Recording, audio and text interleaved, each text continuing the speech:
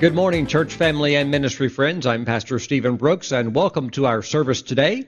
I would like to invite you to grab your Bibles and meet me in Psalm 23. We are going to go to the very famous and classic Psalm of David, and we're going to talk about it today.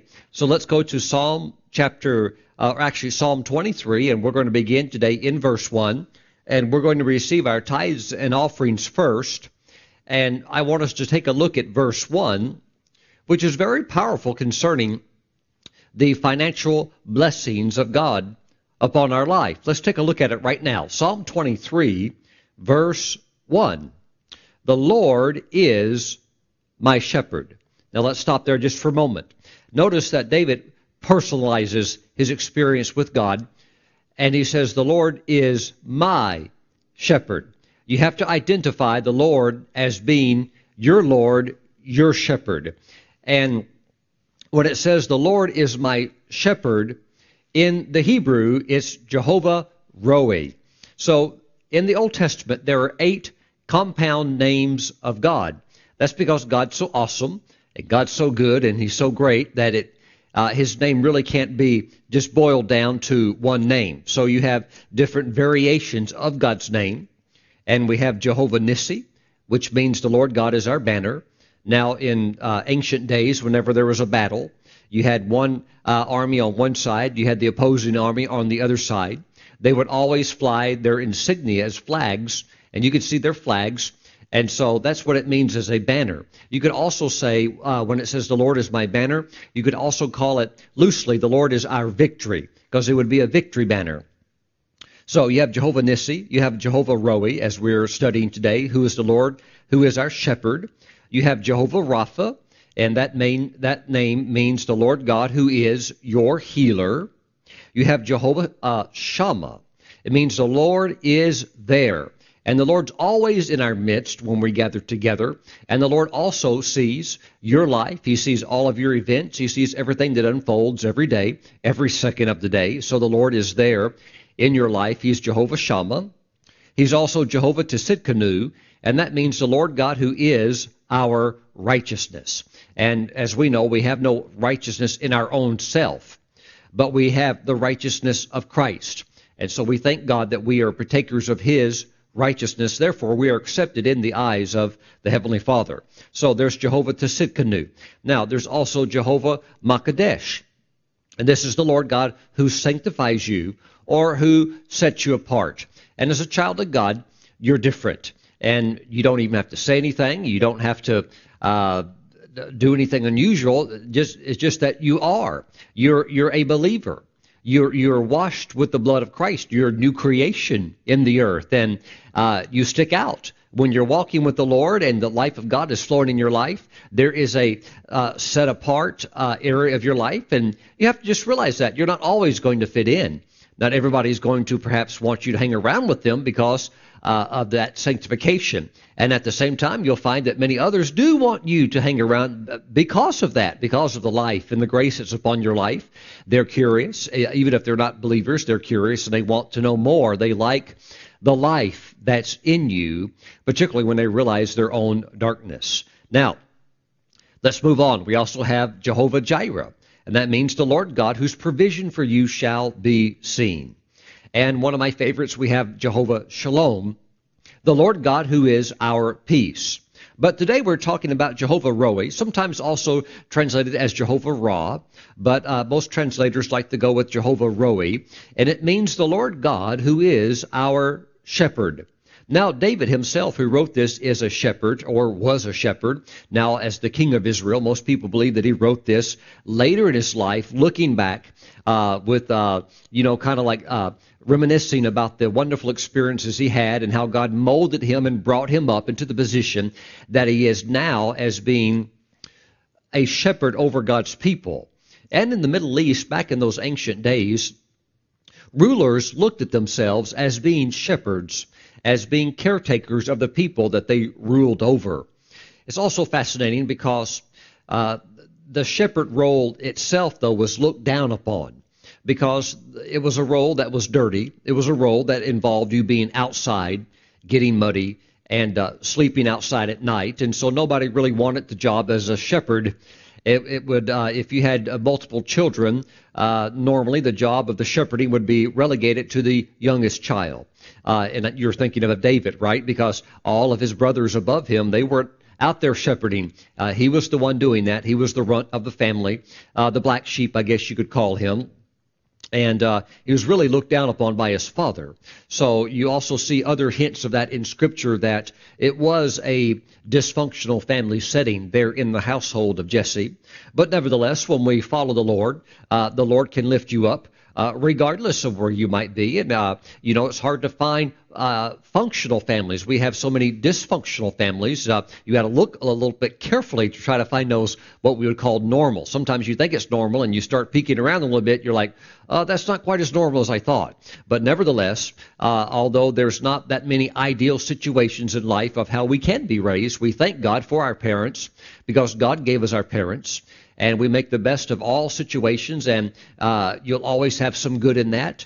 And you just grow up in the Lord. And even if you're a shepherd, God can do something great in your life. Even if you're at the bottom of the rung, so to speak, God can do something tremendous in your life when you look at Him and you yield your life to Him. Praise the Lord. So David said, "The Lord is my shepherd." And he goes on to say, "I shall not want." Now, you will see through the rest of this psalm today that God provides, that as a good shepherd, He will take care of you. And in the new covenant, the Lord Jesus said, "I am the good shepherd." And He said the good shepherd lays his life down for the sheep. And you and I, we're sheep in God's great pasture, and He is our shepherd. And one of the things about a good shepherd is that he wants to provide and take care of the sheep that are under his coverage. And to say that I shall not want is an amazing statement. And throughout the rest of these verses of this psalm, you'll see that God provides over and over and over again. But I want you to first let that get down into your spirit, that with God as your shepherd, with Jehovah Rohi as your king in life, as a shepherd king, you have to understand that God will provide for you. And it says, I shall not want. Now that means in the Hebrew, I shall not lack any good thing or anything that I need pertaining to my life, that I need in my life, it will be provided for. You know, back in the old days, maybe you could get by without a car.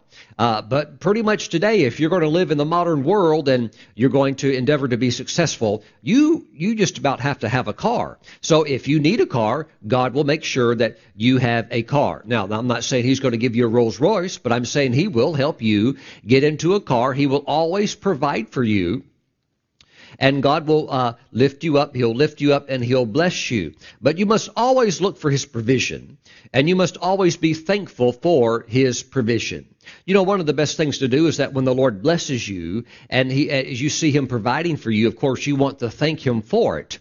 You want to say, Lord, thank you for this. Lord, thank you for this car. Lord, thank you for this house, or thank you for this clean apartment, or whatever your situation might be. Lord, thank you for this great job that you've blessed me with. And you want to endeavor to express your thanksgiving and your appreciation to the Lord. And you also want to do other things that will let Him know that, hey, you're really happy about it. I think one of the best things that we can do in regards to that is when we see God blessing us is to take care of what He gives us. In other words, if you needed a car and you see God working in your life and you got blessed by the Lord, maybe a relative bought you a vehicle, or maybe that you've worked on your credit score because you've got a good job and things are rising, you went out and financed a car, no matter whatever the situation is, you realize that God has now blessed you with a good car. You know, one of the best things that you can do to show your appreciation to the Lord for that car is take good care of that car. If you take good care of it, it really expresses to your Heavenly Father that you are thankful for what He gave you. Well, Pastor Stephen, it's not what I wanted, though. Well, you know, it's not the last car you're ever going to have. There will be other vehicles that I'm sure that you will move into. But whatever you have right now, whatever God has provided for you to have right now, you need to be thankful, even if it's not the end result of where you would like to be. You need to praise Him and thank Him for what He has done. Now, let Him know that you're appreciative of it. And also, take good good care of it. In other words, if God blessed you with that car, you make sure that it's clean and that the interior is well kept, and you try to wash the exterior and have it looking presentable, because you want to show the Lord that you're thankful. And doing those little things like that means a lot to the shepherd, because the shepherd likes to know that, hey, we appreciate the good care. It means a lot to us. So we are in a place of having a good shepherd who supplies our needs, and we shall not have lack. Now, something fascinating about the Lord when he reveals his name to us, and here we see the Lord, and the word Yahweh, sometimes also translated as Jehovah. The Lord is my shepherd. So we have the name Jehovah Roi here, and you have to understand this is God revealing his name. And when he reveals one of these great names of himself, whether it's Jehovah Roi or Jehovah Shammah, you're realizing a new character and dimension of who God is, and you can worship that aspect of God. Now, you can worship God, but you can also worship the aspects and dimensions of his character. In other words, you could say, Lord Jesus, I worship you as my shepherd. Now, we're going to receive the tithes and offerings in just a moment, but you have to understand that David was a tither. He's living under the law. David did a lot of things that, how can I say, he got away with, but he got away with it because he understood grace. So he was a person who was a type and shadow of the coming Christ. And in essence, also, it's not like there's certain things you get away with. It's just that God had mercy and covered David in certain areas, because David saw the purpose of the law, but he realized there was something greater coming, and he touched that by faith. And when he did that, he also touched the grace of God. And so there were certain instances in David's life where the penalty should have been death, but he did not die. He was not stoned. He found the grace of God.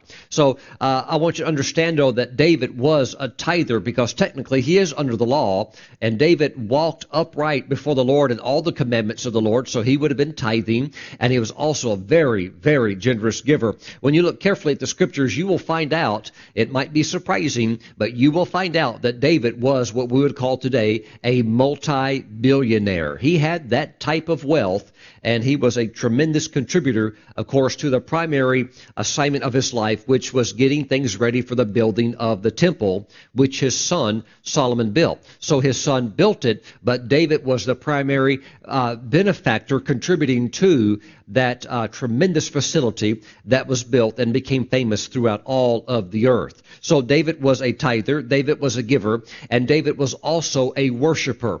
And David, as a former shepherd boy, now as the king of Israel, had a special understanding of Jehovah Roi, had a special understanding that the Lord is a shepherd, and Lord, I worship you as the great shepherd. Lord, you're my shepherd. And you know what? It's good to have that freedom as a worshiper, where you're a tither, you're a giver, and you're also a worshiper. And you put all that together, and you're not going to have lack in your life. You know, it says in Psalm 34 that those who fear the Lord shall not lack any good thing. And the word fear in the Hebrew means to reverence and to worship with a great awe and respect. And so when you worship the Lord, you will not lack any good thing. It also says in Psalm 34 that even the young lions can suffer and lack, but those who fear the Lord, those who worship the Lord, will not lack any good thing.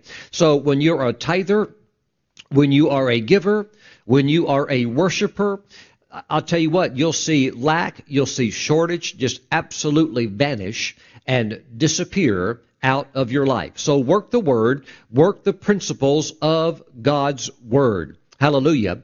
And you'll see your financial picture get more beautiful, and you'll see the provision of God become more gracious and more gracious as you receive it. As you thank him for it, as you show him your appreciation, surely God's best will continue the rest upon your life.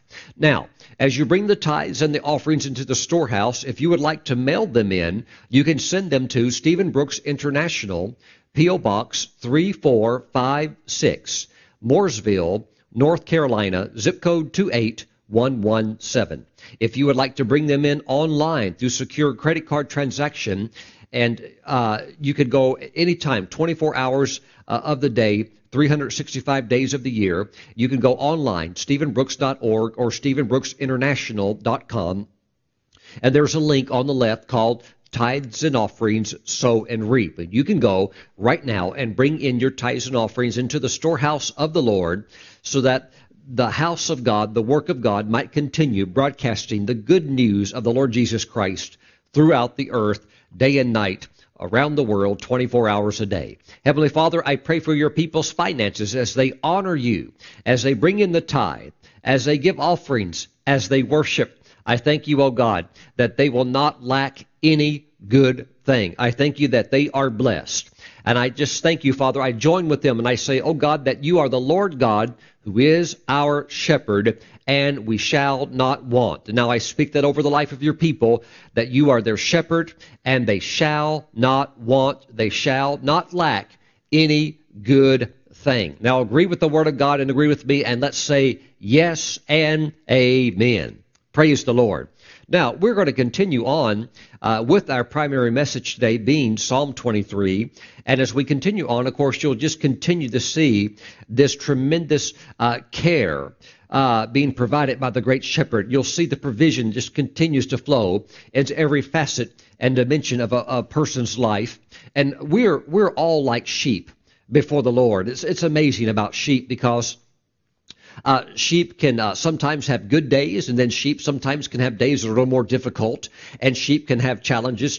Sheep can have problems. Sheep can get themselves into trouble. They can wander off and eat poisonous weeds. They can ramble over into thickets and briars and think they can nibble on the grass, and before they know it, they've gotten themselves lodged into those thorns. Now they can't get out, and now they're stuck. And so the only way they can get out is with the good shepherd. And so you'll see that the shepherd has a lot of work to do to take care of the sheep.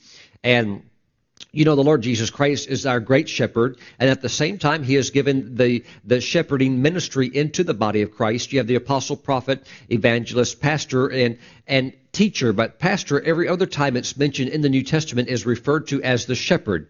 So it's very important to understand the role of the shepherd. And by the way, my wife and I, we pray for you, and our ministry leadership team, we pray for you that are online church members and that are ministry partners, and we lift you up before the Lord. And you know what? When we get your prayer requests, we don't just get those and just throw them away. We actually get them and we pray over them. And we bring them before the Lord, and we receive your tithes and offerings. We receive your prayer request as being holy before the Lord. And I tell you what, as online shepherds, it keeps us busy. We get a lot of emails, and a lot of the emails are not simple emails. They're not just like, please pray for my work. I just got a raise. No, they're not always stuff like that. There are a lot of times things that are very difficult, and everything under the sun just about. You know, this past week I've had emails from everything from Pastor Stephen. When I was a child, I saw my mother commit suicide in front of me, and although now I'm a grown adult, I still struggle with that. I still struggle with the trauma from that. And for you, we run the whole spectrum from emotional wounds to physical problems to financial problems to marital problems, and we receive these emails, we pray, and we respond back. And it keeps us busy because I believe any good shepherd, you have a lot to do because sheep need help. And you just can't let them go off on their own. If they go off on their own, they're going to get sick. They will not be adequately taken care of, and they'll get themselves in trouble, and they won't know what to do. So shepherds are a great blessing in the body of Christ. And we want to study today primarily about the good shepherd and his role in our life. Again, verse 1, the Lord is my shepherd, I shall not want. He makes me to lie down in green pastures. There's something very, very nice about the Lord Jesus, is that he recognizes when we need rest. And so he sees that if we need it, he will make us lie down, because sometimes we don't have enough sense to know when to stop. We would just keep going on and on and on. But the Lord is very nice, because as the great shepherd, he knows what's best for you and I. He's not a cruel taskmaster who's just trying to drive us into the ground, trying to get us to wreck our bodies, trying to get us to break down and get sick. He's not like that. But of course, the devil is. The Lord knows when you're tired and you need to take a break, and he'll help lead you into that place of rest where there's green pastures. But the devil, he's a very mean person, and he'll never give you a break. He'll try to drive you crazy all the time. But see, in Psalm 127, verse 2, thank goodness, the Word of God says that he gives his beloved sleep. So we have that precious sleep and that good rest to restore our bodies. Our bodies are not superhuman. We're not bionic. We don't yet have a glorified body. I know you could say amen to that. Now, if you're young and you're feeling great and you're in your 20s, that's wonderful. But believe it or not, one day you'll notice that your body does begin to age. And there's you realize I'm not quite as charged up as I used to be when I was 18 years old. And so you see, sometimes you need that rest. When you need that rest, the Lord, he'll help you to have the sleep that you need. Psalm 127 verse 2 says that he gives his beloved sleep. Now, on the other hand, Isaiah 48 verse 22 says, there's no rest, there is no peace for the wicked. And it is interesting, when you read the testimonies many times about former witch doctors who've come out of occultism and Satanism, and now they have come over into a salvation experience through the shed blood of the Lord Jesus Christ, and God pulled them out of that gross darkness. Now they're in the kingdom of his dear Son.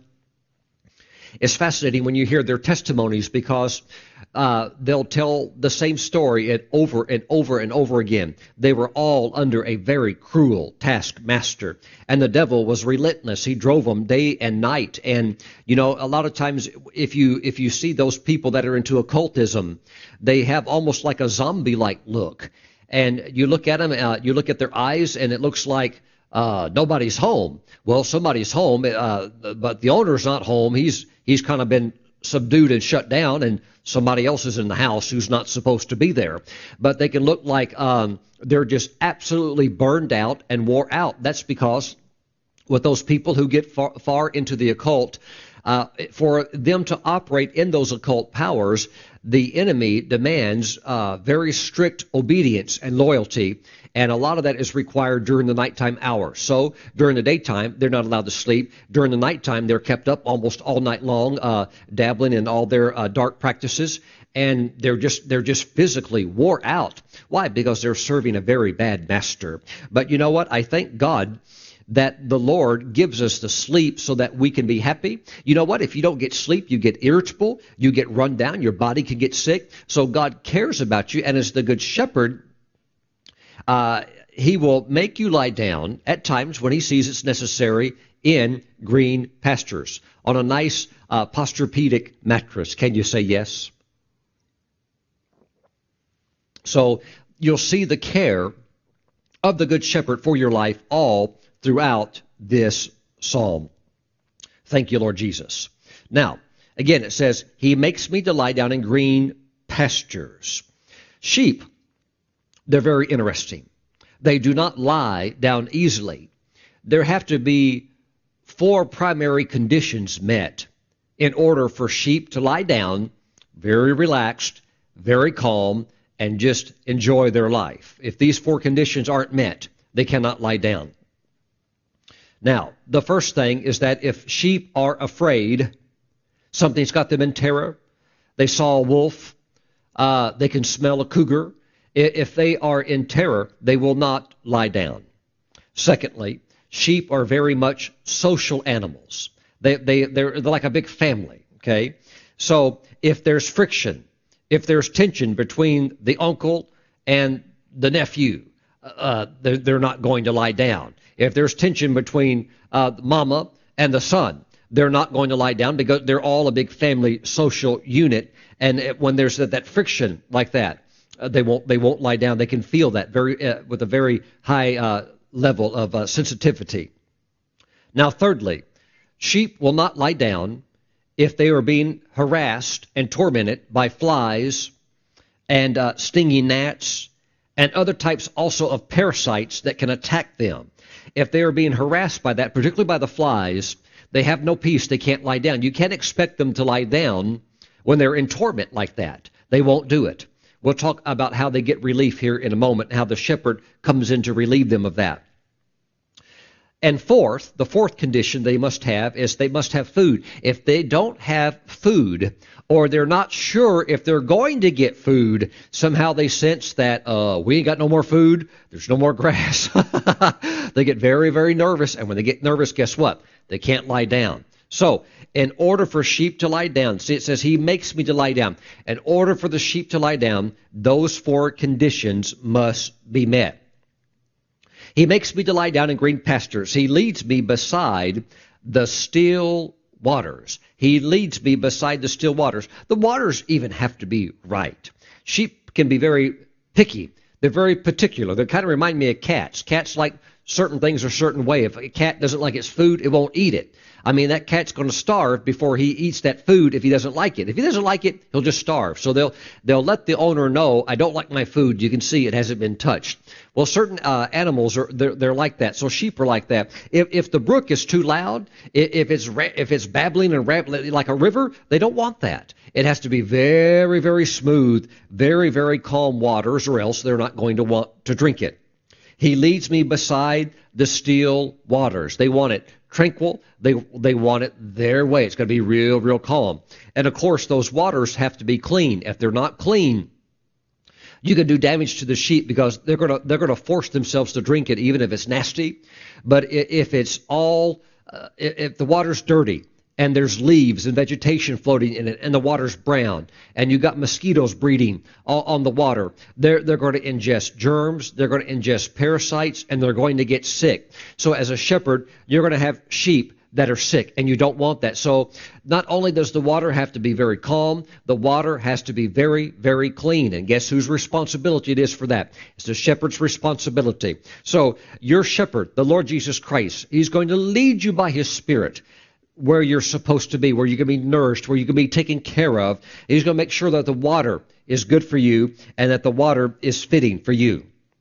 Now, verse 3, it says, he restores my soul. He restores my soul. You know what? That's something that only the Lord can do, because we all can have experiences in life. I'm not talking about maybe you were in a car wreck and you saw tragic things and you saw awful things, you saw decapitations or things like that. But regardless of whatever your situation, the Lord can restore your soul.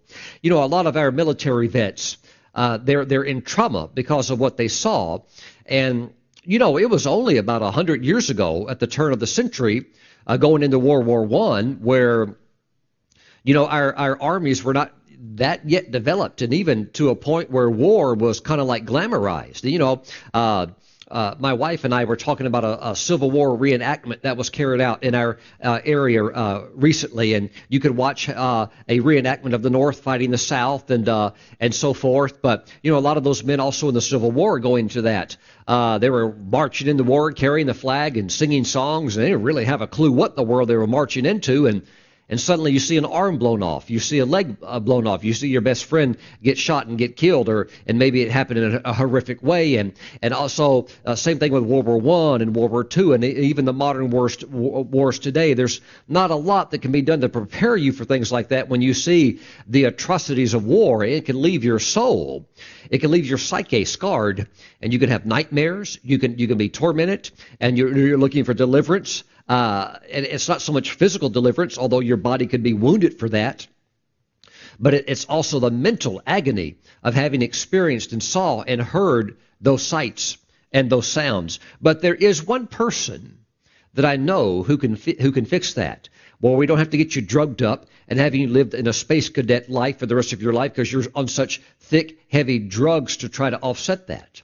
No, Jehovah Roe, the Lord God, who is the great shepherd, can bring healing to your soul and restore it, even if it's been fractured and shattered. Look, I know somebody who can put Humpty Dumpty back together again. You know, Humpty Dumpty fell off the wall, and all the king's horsemen and all the king's men, they couldn't put Humpty Dumpty back together again. I can tell you who can put him back together again. Jesus can. And so today, if you have trauma in your soul, you feel something was broke, something was deeply wounded, or something just really knocked the life out of you, the Lord Jesus Christ can come and restore and bring his life to you and make you whole again. And you know what? I'm not saying he's going to take that memory away, but I'm saying that You might in your mind still be able to see that, but it's just like something now has healed it. You're no longer terrified. You're no longer traumatized. Where there was perhaps something like a rape or molestation or something awful. But it's not so much that perhaps the memory is gone as it just doesn't hurt you. It doesn't sting. It doesn't burn. It doesn't torment anymore. And that's something that only God can do. Get inside of you like that. That's something that only God can do and heal the mind.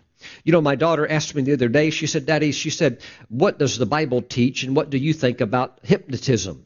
I said, hypnotism is not of God. I said, first of all, most of people that are practicing hypnotism, they're not believers. They're unsaved people. And the last thing you want is somebody unsaved, spiritually dead, going inside of your mind and tinkering with your mind. And I tell you what, any Christians that are messing around with it, I think is very, very dangerous. I've never seen a spirit-filled, tongue-talking believer ever mess with hypnotism or practice that on somebody. The only person I've seen ever do hypnotism that was a Christian would be somebody who was very, very young in their walk with the Lord, even if they had one, but they were not serious about their walk with God, because you walk close to the Lord, He's going to lead you away from that. And I've seen people on the hypnotism before that were made to do all kinds of stupid, degrading things, and I've never, ever seen hypnotism in any form or fashion ever glorify the Lord Jesus Christ. So concerning hypnotism, my rule on that is don't let anybody mess with your mind. Don't let anybody get in there. Don't leave the house open. That's what hypnotism is. It's basically like, get out of the way, step out of the way, you go to sleep while we come in here and do what we want. Don't ever do that. Now, the Lord Jesus, He can come in there and clean and heal and do wonderful things. You want to have the mind of Christ, but don't ever yield your mind to occult powers or many of these New Age forms of bad science, I would call it. There's a lot of things that people don't understand about the mind. You have to guard and protect your mind. Don't let people mess with it. It's one of the most sacred possessions that God has given you. Don't ever take drugs. Don't do anything that would harm or affect your mind in a negative way. As for myself, I don't drink. I don't smoke. I'm on no drugs or anything like that.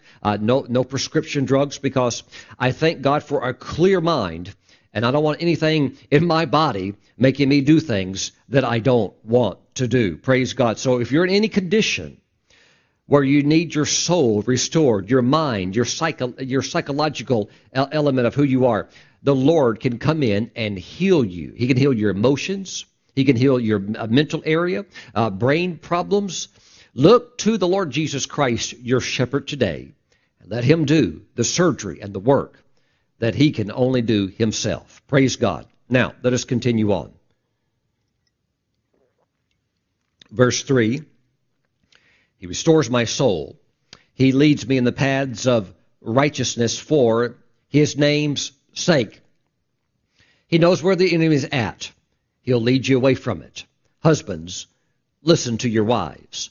If your wife says, hey, watch out for her, I think she's got her eye on you. Husbands, listen to your wives, because women, they operate on a different frequency. They can pick up wavelengths and signals that many times us guys we're not really keen to. So when your wife says, hey, I came to visit you at work, and I noticed while I was at your work that co-employee over there, she seems to kind of have her eye on you, so be on your toes concerning that. Oh, no, that's no problem there. No, we're good friends.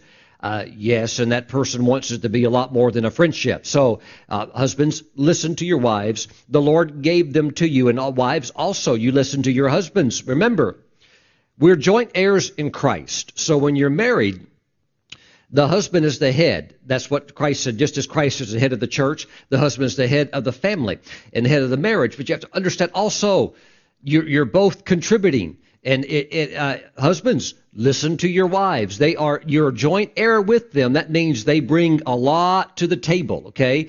And so, wives, listen to your husbands. Husbands, listen to your wives. Everybody's contributing. Everybody has something good to bring to the table. And if you're not tuning in, you're not listening to your spouse, watch out. You might end up on a road that could lead you somewhere that you could end up being very, very unhappy about, because God will work and speak through your godly spouse. Now, He leads me in the paths of righteousness for His name's sake. Verse 4, yea, though I walk through the valley of the shadow of death, I will fear no evil. Now, the valley of the shadow of death is here. It's on this planet. I'm not talking about Hades or hell or somewhere like that. There is a place that exists of torment and eternal sorrow and misery. And the bad thing about hell is that that's not the end of the road. That is a temporary holding place until the day of judgment. And at the day of judgment, those who are spiritually dead will now be cast into the lake of fire. So it's like going from the frying pan to the fire. It's going to go from the bad to the worse. So we have to understand that. So here, though, in the earth is the valley of the shadow of death, because in the earth we have death. People die. People pass on. And so we see death. We see suffering. Death was never something that was originally part of the plan of God. Death is actually an enemy. And there will come a day when death will actually be destroyed. Yea, though I walk through the valley of the shadow of death, I will fear no evil. Now, I think that's a tremendous something to take hold of. A promise to take hold of from the Word of God. I will fear no evil. Well, Pastor Stephen, there's so many bad things going on. Yes, that's because we live in this world. We live in the shadow of death. But you don't have to be afraid. You don't have to be afraid. You know, if you're living in places such as Iran or Iraq, particularly in Iraq, where you have places where ISIS are invading, and they're coming in, and they're really not taking any prisoners captive. In other words, if you're not going to convert on the spot to Islam, they're just going to go ahead and execute you. So the thing is, regardless of where you're at, whether you're in a place like that of tremendous tension, or you're on the outskirts of Nigeria in the territory where Boko Haram is making raids, or you're in some hot places of China where the government is still cracking down with a hot and heavy hand because they have no tolerance for Christianity, wherever you might be, whatever your situation might be, or whether you're here in America, where we have enough problems of our own, glory to Jesus, where we need to see God do a great revival in our nation with all types of difficult and awful things happening here in our own precious country. But wherever you're at, the Bible gives you a promise. You can walk through this world and fear no evil. God does never, ever want you to be in fear, because fear, the Scripture says, has torment. Nobody wants to be tormented. One of the most awful things is to live a life of torment. Well, fear has torment. So it is never God's will for you to be in fear. If you're in fear, you are out of the will of God, and you need to let the Lord Jesus Christ, the great shepherd of the church, minister to you and begin to lift that fear off of you, because he does not want you to live in that. You know, as a shepherd, if you had a flock of sheep, you would feel very grieved in your heart if you saw them traumatized with fear. You would be thinking, what can I do to get that fear off of them? I don't want them carrying that. And so it's the same way with the Lord Jesus. He has given you a promise of life and protection and of godliness and of blessing, and he does not want you ever to be in fear. Now say, I receive that. Say, I will fear no evil. Say it again. Say, I will fear no evil. Say it again. It's starting to feel really good. Say, I will fear no evil. Hallelujah. I think one of the best prescriptions, that if a person was going to receive a prescription to help get the fear out, would be stop listening to so much news, because 95% of it is negative, 95% of it is bad. And I know it's good to be aware of what's going on. We need to be informed, but I don't think we need 3 hours of it every day. That stuff can affect your spirit in a very, very negative way. Now, verse 4 continues, for you are with me, your rod and your staff, they comfort me. The rod and the staff are the two implements that the shepherd carries with him all the time. Now, the rod is short. It's only about this long. And a better description of the rod would be something more like what we would call a modern-day equivalent of a small club. And the shepherd would really just take that rod, almost like a baton, and he would stick it in between his belt and his clothes, and he would just carry it there. But it would be real short, and oftentimes it was carved out of a root, and the top end of it would be heavier, and the bottom end would be just perfectly carved and whittled down so that he can grab it with his hand, and it looks like a mini club. It's kind of like a policeman's baton, but it's heavier on the end. But he still has that perfect grip where he can grab it and swing it, and also he can throw it because it's not too heavy. And he would practice throwing it, and he would always keep that with him for means of defense. And that was the rod. Now, the rod would represent the authority or type of punishment. The rod wasn't used to, of course, punish the sheep. The rod was to punish any predator trying to take or hurt the sheep. Now, we have a neat verse in Ezekiel, chapter 20, verse 37, in which the Lord says that, basically speaking to Israel, his sheep, that they will pass beneath the rod. And as you read that scripture and you study it, it appears to be a type of inspection. So they're passing beneath the shepherd's rod, not to get whacked on the head, but as a form of passing underneath the authority of God and being, how can I say, scanned, so that God does a scan. God's checking you. It is a type of an inspection in which the shepherd gives the sheep to see how he's doing, to make sure everything's okay, and you pass by the shepherd's rod. So that takes place. But the rod represents the authority of the shepherd. But the staff is very different. The staff represents the comfort and the care and the love of the shepherd. The staff, the best way to think of it and to picture it in your mind, is pretty much just like a walking stick. You know, when my wife and I last year we went to the Great Smoky Mountains there in Tennessee, and we were going to do quite a bit of hiking, so we wanted to get ourselves a good walking stick. And we already had a few older walking sticks, but we didn't really like them. They were too heavy. They're too bulky.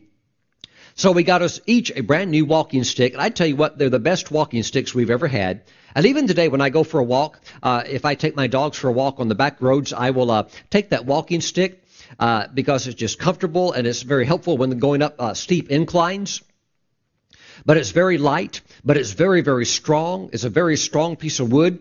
And that's the way the staff is. But the staff is more than just a walking stick. It also had a nook, like a curved end. So the staff itself could be about 8 feet tall, but the top of it would be that classic shepherd's nook. And that would be the staff, in essence, that the shepherd could reach out and grab that sheep and gently pull it in. And he would use it for many, many different methods. We'll talk about some of that here in just a little bit.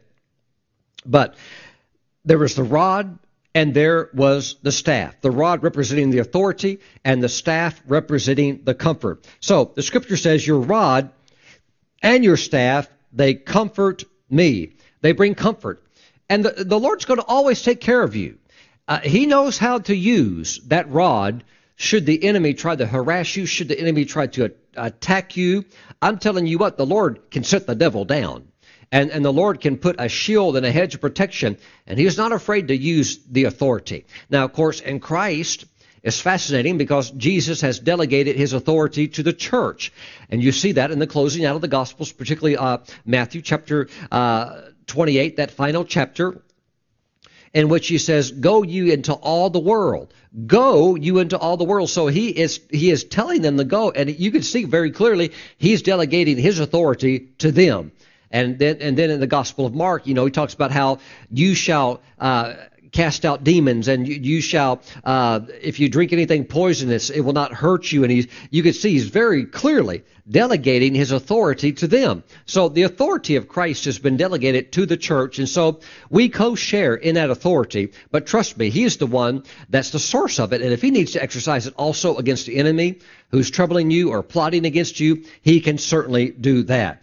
Now, we also have the staff, which brings comfort and protection and safety. And I've actually had the Lord appear before me in a vision one time, and He was dressed as a shepherd. And it was fascinating because he looked like he just came off the fields of taking care of sheep. He had old shepherd's clothing on, and his head was completely covered. I could see his face. I could see his eyes and so forth, but everything else was covered with old, worn shepherd's clothing. And he carried a staff with him, and it had that classic nook at the top. It was curved. Oh, what a tremendous experience. And you can read about that experience in my book, Working with Angels. But the Lord is a very loving, very caring shepherd, and he knows all your needs.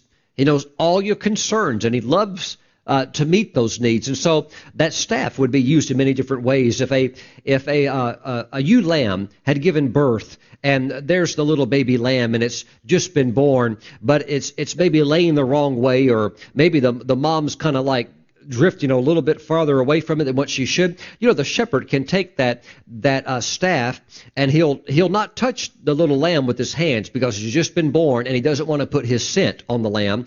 But he can take that staff and take that nook and gently put it around its neck, and you slide it over a little bit, get it back over close to the mom, or pull the mom back over. And it's amazing things that he can do with a very gentle care. He can pull those sheep back that are just always, there's always a few sheep. It seems like they'll try to go beyond the boundaries, and he wants them to stay in the field. You got a few they try to wander off and find out where's the fence at. Are there any gaps in the fence? And they seem to always want to go off. Well, you can take that staff and just pull them back. Say, nope, don't do that. Come back over here. That you don't know it, but those are weeds over there, and those weeds are poisonous. If you eat that, you're going to get sick. So come over here and eat the good grass. So it's fascinating how he is constantly using the staff all day long. And he'll use it at nighttime if necessary, because he sleeps with one eye open. But he'll also use that rod if he needs to. He'll take out that club and he'll use it as well. Your rod and your staff, they comfort me. Verse 5. You prepare a table before me in the presence of my enemies. You prepare a table before me in the presence of my enemies. Now, in sheep country, and there are different states, even here in America, where it's more conducive to raise sheep. I talked to a guy just a couple of years ago. He had over 500 sheep in Virginia. But there's other states more out towards the west and the northwest, or excuse me, the Midwest area, where it's very good grounds for raising sheep. Sheep, naturally, they're going to be going from one place to another place if they're free-ranging. And they will be looking for good grass. They'll be looking for good water as the shepherd takes them around. And in ancient Palestine, this is the way it was. You can still see it in some of these large sheep places today where they're allowed to free roam. But the sheep will try to want to go higher and higher and higher. And the shepherd knows that. So what the shepherd will do, and this is the way it was in ancient Palestine, the shepherd will lead them through the different seasons of the year. And when the weather gets nicer and nicer, he will take them higher and higher and higher. Now, a high platform that's flat and that's good grazing ground in shepherd terminology, and also here mentioned, is actually called a table. Now, we might call it a mesa, M-E-S-A, or it's like a high raised up platform. That's where the sheep, they're wanting to get up and go up to that high land and eat. Well, the shepherd will take them up there. He has to be very, very careful, though, because oftentimes there's enemies up there. And as they're taken up to this mesa, this high flat ground, which is called a table, as they go up there, it's not unusual when you get to that high table, it's not unusual that you can look over in those rock outcroppings that are higher over there, and that other area is still connected to the same chain of mountains or ridges, and you can see the coyotes, and you know exactly what they're up to. They're plotting, how can we get over there? And they're thinking, let's wait till nighttime. And you might see that puma, or the cougars, sometimes we call him, and that animal's thinking, what can I do to cause panic, to cause fear, to cause them to scatter, so that I can pick one off and have a nice meal? So this is what's fascinating. You prepare a table before me in the presence of my enemies. Now, I believe David's sitting on the throne, and he's reflecting back to his early pastoral life of having been a shepherd himself, and he's thinking about all the plots and all the mutinies and all the insurrections that he has stood against, and all of these things that has come against his life, and yet still, out of all of that, God has preserved him and has blessed him right in the presence of his enemies. I think it's fascinating. So, the coyotes and all the other little critters that would like to get the sheep, they might be looking, but you know what? They're not worried. The shepherd is standing between them and those potential predators. And I believe it's the same way for us today. The Lord knows that there are times and seasons when you need to be refreshed. And that's something fascinating about the enemy, is that even the devil himself, he's not omnipotent. He cannot be omnipresent. He gets tired, and so he has to take a break. Remember that when he tried to attack Jesus with the experience in the wilderness after Jesus had fasted for 40 days, and the temptations not only came at the end they came in a tremendous fury, but there were temptations going on throughout the entire 40 days, but the big mega attack came at the end at the Lord's weakest point, and the Lord withstood, and he overcame by the rhema word of God and by the power of the Holy Spirit. And it said the enemy left him for a season. Why? I'm telling you what, the devil didn't know what he ran into when he ran into the Lord. He's like, I've never ran into anybody like this before. So he had to take a break. The devil just wiped him out just about. He had to replan. He had to recoup, reorganize his troops, rethink his strategy. So the thing is that he gets tired. But you know what? Even when you need a break, even if he's still going at it, you know what? The Lord will shield you. The Lord will protect you. And the Lord will do good things for you. The Lord will prepare a table before you in the presence of your enemies. You know what? You might be working a job and you're harassed. You're persecuted. You do a good job, but maybe they don't like you for whatever reason. You have to understand, even Jesus, there's a scripture in the Bible referring to Jesus in the Old Testament, and it said they hated me without a cause. They hated me without a cause. You think, why do they hate me? Well, they hated Jesus for no reason at all. So if they hated Jesus, you had a few that did that to him. You'll probably have a few every now and then that might do that to you. And, you can have a person like that might be your boss. I've worked under a situation like that before, where I just had a boss that was just absolutely unpleasable. No matter what you did, you couldn't please him. You couldn't put a smile on his face, regardless. If your shift was 12 hours and you stayed 18 and worked 6 for free, you weren't going to make him happy. So he was impossible to please, and he was cruel, and he was mean. And you know what? The Lord had me there. But you know what? I wouldn't be surprised if the Lord turns the tables. And I wouldn't be surprised if God does something for you where you're going to end up making more than him. The Lord might even give you his job. Or the Lord might move you to another job, and now you're making more than him, and now you're in a pleasant environment, and he's still stuck over in his yucky spot. But see, the Lord can bless you. The Lord can bless you. See, you prepare a table before me in the presence of my enemies. And the Lord on purpose will allow them to find out how you got blessed. The Lord on purpose will allow them to hear and see that, oh, you got that promotion. Or that although they tried to do you wrong and tried to stomp on you, tried to keep you down, they'll see that it didn't work. It's fascinating. God has a way of showing off his people. Now, one of the great qualities and characteristics about the Lord Jesus Christ that you and I both love so much is that of meekness and humility. But don't mistake also, there's something about the Lord that he gets the last laugh. There's something about the Lord that what you sow, you're going to reap. And if it's good, he's going to make sure your blessing comes, and can't nobody hold that back. When the Lord opens a door, nobody can close it. And when the Lord closes a door, you can't get it open no matter how many pry bars you pull out or what you try to do. There's something fascinating about the Lord that if he's going to lift you up and bless you, he's going to do it, and he can just endorse you and bless you and certify you publicly. And sometimes he'll do it right in front of your enemies. Woo! I had the Lord bless me one time in front of some people that took advantage of me. And they knew they took advantage of me, and they never apologized. They just thought, well, Who cares? We can get away with it. We're just going to go ahead and do it. But you know what? It hurt my heart in the sense where, like, it made me sad that I trusted them. I thought they were my friends, and they did that. But the Lord saw the whole thing, and the Lord, on purpose, look, you can't set stuff up like this, but on purpose, the Lord blessed me. And in a most amazing way that they all would have loved have happened to them.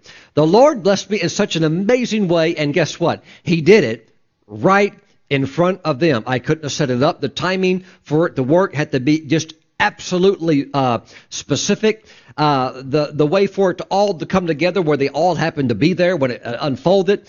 Only God could do things like that. But He blessed me in a tremendous measure right in front of all of them. And you know what?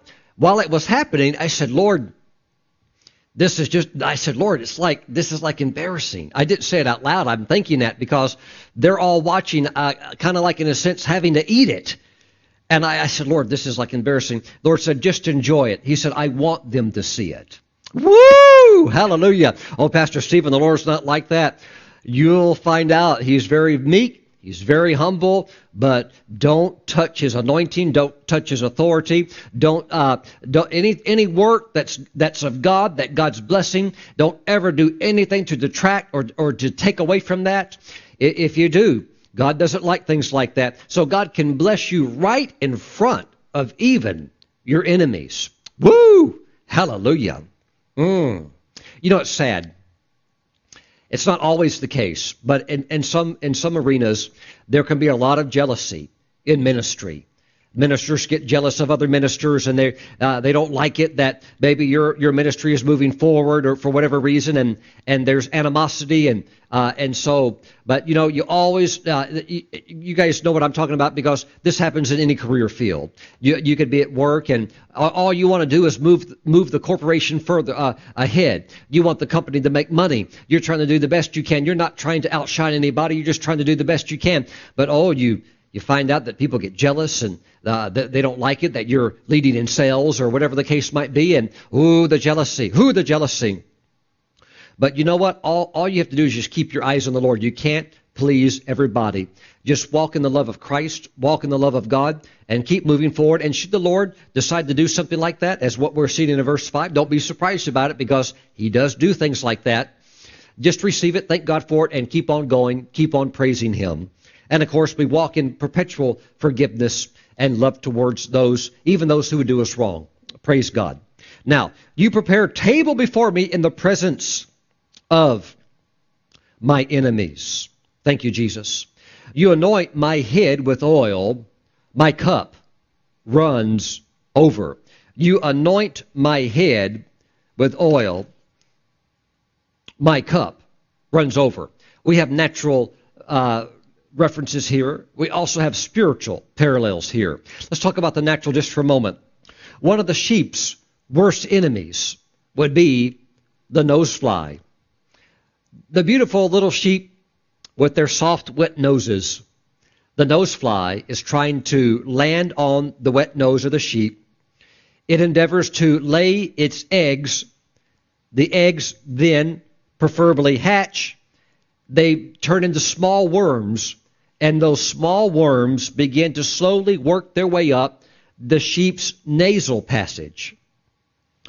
They continue to climb up through the nasal passage, and these worms continue to get larger in size, and then they develop in the head, the soft fleshly interior on the inside of the head, and they begin to irritate and literally drive the sheep crazy. There's irritation. There's inflammation when this happens and those worms have gotten up in there. Oftentimes the sheep will bang their heads on racks or on posts. They'll bang their heads on rocks. They'll rub their head in the dirt. They'll thrash and move around in tremendous discomfort. And some sheep will even kill themselves out of misery and torment from these worms that have worked their way up into their minds, into their brains. So the sheep can even get nervous when they see these flies. If these flies show up, all the sheep start getting frantic and they start getting upset. Some of the sheep can just run around for hours and hours in torment because of the flies until they eventually will collapse because of utter exhaustion. They can't even stand up any longer. It's very sad. Other sheep will continually move their heads up and down, trying to escape the flies, just moving their head up and down, up and down, up and down. You know what's so sad? Can you imagine a shepherd just standing there watching it, not caring? Oh, so sad. So sad that shepherds don't care sincerely and genuinely about their sheep. But these sheep can be tormented by these flies. But there's an ancient cure that the shepherds of Palestine, of ancient Israel, would take. And it would be a mixture of olive oil and sulfur. Get that sulfur real thick. And I know it doesn't smell good, but you need it. So olive oil and sulfur and a mix of spices, and preferably, if they could find a little bit, maybe down from the southern area, down by the Dead Sea, some bitumen or tar, thin layers of tar, like in its oil form. And you mix this together, olive oil and sulfur and spices and tar, and you smear it all over the sheep's head. See, you anoint my head with oil. The primary ingredient would be the olive oil, but it's got mixed in it all that sulfur, all those spices, and some thin oil. And the sheep, they get so happy that many times the moment that it's been just doused real thick on their head, they'll just sit down and they'll just get so relaxed and calm. That's because their head has been anointed with oil. Now, one of the other enemies of the sheep would be what was called a parasite that would develop what was known as the scab. And this was caused by a parasite that gets primarily on the sheep's head. And because sheep, as we mentioned earlier, they're very social animals, they're always rubbing each other, and they'll take their heads and they'll rub their head on the other sheep's head. And that actually is the primary way that the scab disease is spread. And so, in order to prevent the scab disease, what the ancient shepherds would do, and still they have to do things like this today, you can't let it go or they'll get sick and they'll die. So what they did is they gave what was called a sheep dip. And this would be another mixture of olive oil and more sulfur and a lot of these spices. And these spices are very powerful, germ-busting, disease-killing type spices. And they would try to mix also a little of that oil in there, like tar oil. That way it sticks. Woo, hallelujah. And they would just douse those sheep. I mean, get them all the way take them into the sheep dip. Lead them right into the sheep dip so they get completely saturated with it. And many times, because it was very important to get the head covered to keep the scab from spreading, the shepherds with their own hands would just use their hands to push the sheep under and make sure with their own hands that their head especially was covered very, very well with it, so that the scab disease cannot spread. They cannot get it. It exterminates it. And also all these crazy little parasites cannot take a hold of them because they've got all of these all of these spices and all of these herbs mixed in. And also you have the nose fly being driven away because of this thick coating. So there is the sheep dip, and there's the anointing of the head of the sheep. So you anoint my head with oil. Now, oil, from a spiritual perspective, has always symbolized the Holy Spirit. Woo, glory to God. You can see where I'm going. You need the Holy Spirit. You need to have these sheep dips where you just get immersed in the Holy Spirit. I'm talking about the baptism in the Holy Spirit. Pastor Stephen, are you talking about tongues? Well, not necessarily, but if you get baptized in the Spirit, you will speak in tongues. Tongues is the evidence of the infilling of the Holy Spirit. Ooh, glory to God. Glory to God. You know, you stop and you think about the early apostles. You think about Acts chapter 2 and them being filled with the Holy Spirit. How do they know they were filled with the Holy Spirit? Because they heard them speaking in other tongues. What they heard when they heard them speaking, that was the evidence that they had been filled. Could you actually see the Holy Spirit come down and fill somebody? You couldn't see that unless you were allowed to see it in a vision form. But outside of that, you can't see that. So, well, how do you know? You know because of the evidence. What's the evidence? Tongues.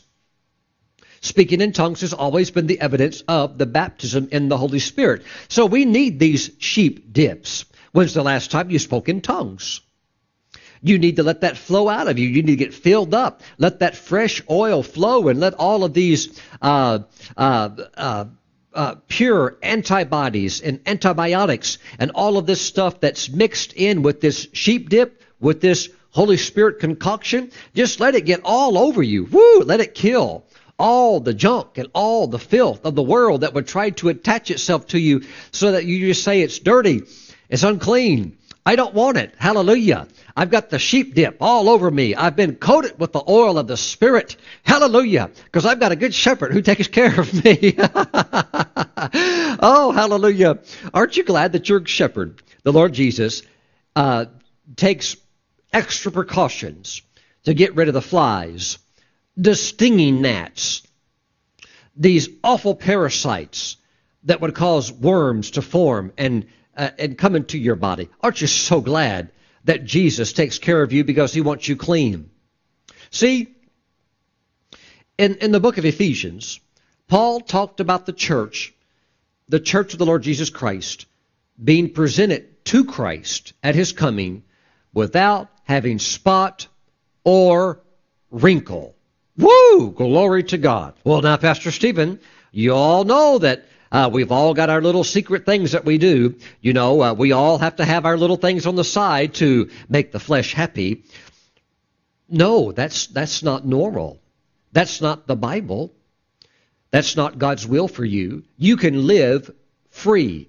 You don't have to have a little something tucked over there to help you kind of feel better when things are going bad, whatever that thing might be. There's a million different forms of paraphernalia that the devil's happy to supply. You don't need any of that. Oh, no, hallelujah. You want to be clean so that when you stand before the Lord Jesus, the Holy Spirit has prepared you through the sheep dipping. You stand before the Lord not having spot or wrinkle. Glory to God. That is God's will, my friends, for your life. Say, may it be done. Praise God. I know the Lord's working. Some of you are getting dipped right now in that Holy Spirit concoction. And just let God roll you all around in it so you become impervious to the awful, biting, stinging things of the world. See, God anoints your head with oil. Now, David said, my cup runs over. God will never give you just enough. He'll always give you extra. He'll give you the extra because he's good. It's more than enough. It's a happy supply. Praise God. Because he wants you to be a blessing. And it's not just about you or me. It's about us extending the blessing outwards. Okay? More than enough joy. Right? More than enough peace. So you can calm those who are stressed out. More than enough joy so you can lift those who are depressed. More than enough anointing so that you can pray for others who are sick. Ooh, thank you, Lord Jesus, today. More than enough finances just for your basic needs so that you can have the ability to give. Your cup runs over. Now, verse 6. Surely goodness and mercy shall follow me. What are we looking at right here? Goodness and mercy following? What are we actually looking at? You're looking at the result of good shepherding. When you see good children, you're looking at the results of good parenting. If you just let your kids run wild and you never correct them, you never initiate forms of proper discipline, they can grow up and be lacking in many, many areas of your life, whether it's respect, whether it's obedience to laws, whether it's this or that or the other. You have to have hands-on. That's what you're seeing here. When you see the goodness and mercy showing up, you're really seeing the result of good shepherding. You need to let the Lord have his way with you. You know what? Anytime you go into this word to receive your daily bread, the scripture says that the word of God is good for reproof, for correction, for doctrine, for teaching. But I'm telling you, sometimes I read this book and it just brings flat out correction. And it says you didn't handle that situation right. You didn't speak right concerning that. And I tell you what, you have to be open to those things. And when you're open to that, to allowing the word to work, when you're open to allowing the good shepherd to come in and shepherd you, I'm telling you exactly what's going to be coming along: goodness and mercy in your life. That is a direct result of having a good shepherd, be very pastorally active in your life, and you receiving the works that he is implementing in your life. Thank you, Lord Jesus. See, the manure from the sheep is very, very productive. It's very rich in nitrogen and many other benefits that are good for the soil. And you can have ranch land that might look worthless, and the land might even look burned out. And if you begin to put sheep on there that are properly taken care of and properly maintained, they will begin to go to work on that land, and they will make it productive, and they will make it beautiful. The sheep, they can eat weeds. They can eat these little bad plants that they're not productive for anything. So the sheep, they can eat them. They're not going to grow up to be anything that's beneficial, like a fruit tree or anything. So they can eat. They have a draw to eat the things that are not necessary and that are not good, such as weeds, briars, brambles, all that type of stuff. They'll eat it all up. And what they'll do, because they like to go from the low levels to the high levels, they will spread that fertilizer everywhere they go, and they make everywhere they go beneficial. So well-maintained sheep, under the authority and under the care of a good shepherd, you will see that those sheep are very, very productive. And everywhere they go, they make it better. They make things better. They contribute to society. They also have their wool. Their use and their purpose goes on and on and on. Of course, they're not just cuddly and pretty and fun to hold, right? They're very, very productive. God created them to be like that. And so that productivity is the goodness and the mercy that follows them.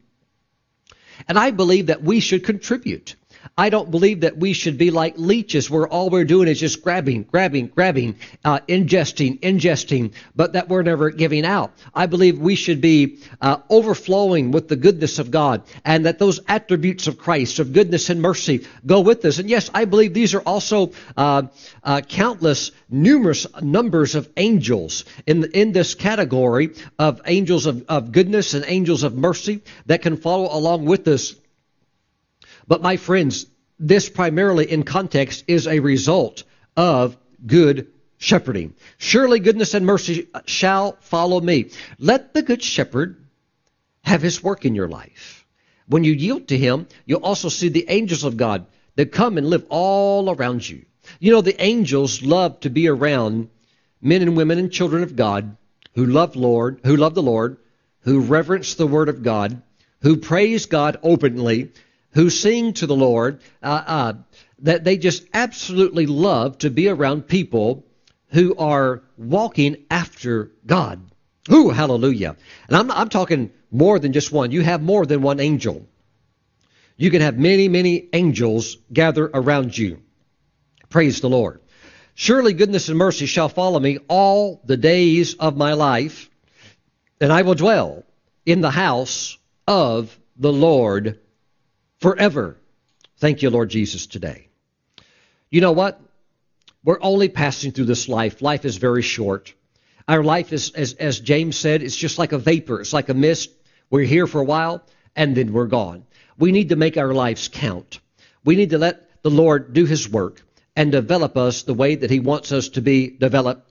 And we will dwell in the house of the Lord for all eternity. Eternity is a long time. What we have done here is a developing time, a nurturing time, a growing time, so that we come into the matureness of the fullness of a man or woman in Christ. We don't want to be in spiritual diapers. We want to be walking with the Lord, growing up, maturing in the Lord, and bringing others into the things of God and seeing them discipled also, seeing them discipled into maturity. Thank you, Lord Jesus. Hallelujah. And I will dwell in the house of the Lord forever. You're going to make it all the way. You're going to finish strong. You're going to finish this life in victory. You're going to finish this life on top in Christ. Hallelujah. And I speak over your life today that the Lord Jesus Christ has a tremendous plan for your life. Yield to his shepherding. Yield to the work that he endeavors to do to your life. You know what's fascinating about sheep is that, and you know, we're all like sheep. Sheep can just sometimes do things that don't make any sense. They can make bad choices. They can get themselves into trouble. They can go off and wander away and need help getting back because they can't even find the way to get back. And they just need constant care. They need constant care. They need constant care. Pastor Stephen, what does it mean? It means we need to stay close to the Lord. We need to be walking close with the Lord every single day, because if we don't, there is something that just is the pull of the world. It's the world. It's the flesh. It's the devil. We have these things that'll just, if you don't watch it, there is a tendency to drift. So stay close to the Master. Stay close to the Lord, and you're going to dwell with the Lord in the kingdom of God forever. Now, Heavenly Father, I thank you for those that are watching today. I rejoice with them that the Lord God is our shepherd, that you are Jehovah Roe. And, oh God, we worship you. Now, right where you're sitting, lift up your hands. I want you to begin to worship Jehovah Roe. Lord, I thank you. If there's any person who's wandered away, let them come back to you today in the name of the Lord Jesus Christ. Let them confess their sins. I thank you that you're faithful and just to forgive them their sins and to cleanse them from all unrighteousness. So, Father, I thank you. I thank you for restoration. I thank you for wholeness. I thank you for peace. I thank you for happy sheep dips. Glory. See, some of you are getting real happy because you're getting that dip in the Holy Spirit, and it always makes you happy, kind of rolling around in all that wonderful spiritual concoction. Glory to God. Let the Holy Spirit have fun with you today. So, Father, we thank you. We rejoice in you today. I bless your people, and I thank you, O God, for your goodness. And I thank you that goodness and mercy shall follow your people all the days of their life, and they shall dwell in the house of the Lord forever. Father, we give you praise. In Jesus' name, amen and amen. Thanks for watching. I'll see you back next week, back in the house of the Lord, back in the Word of God. Till then, be blessed. Bye-bye. For more information about the ministry of Apostle Stephen Brooks, visit our website at stephenbrooks.org.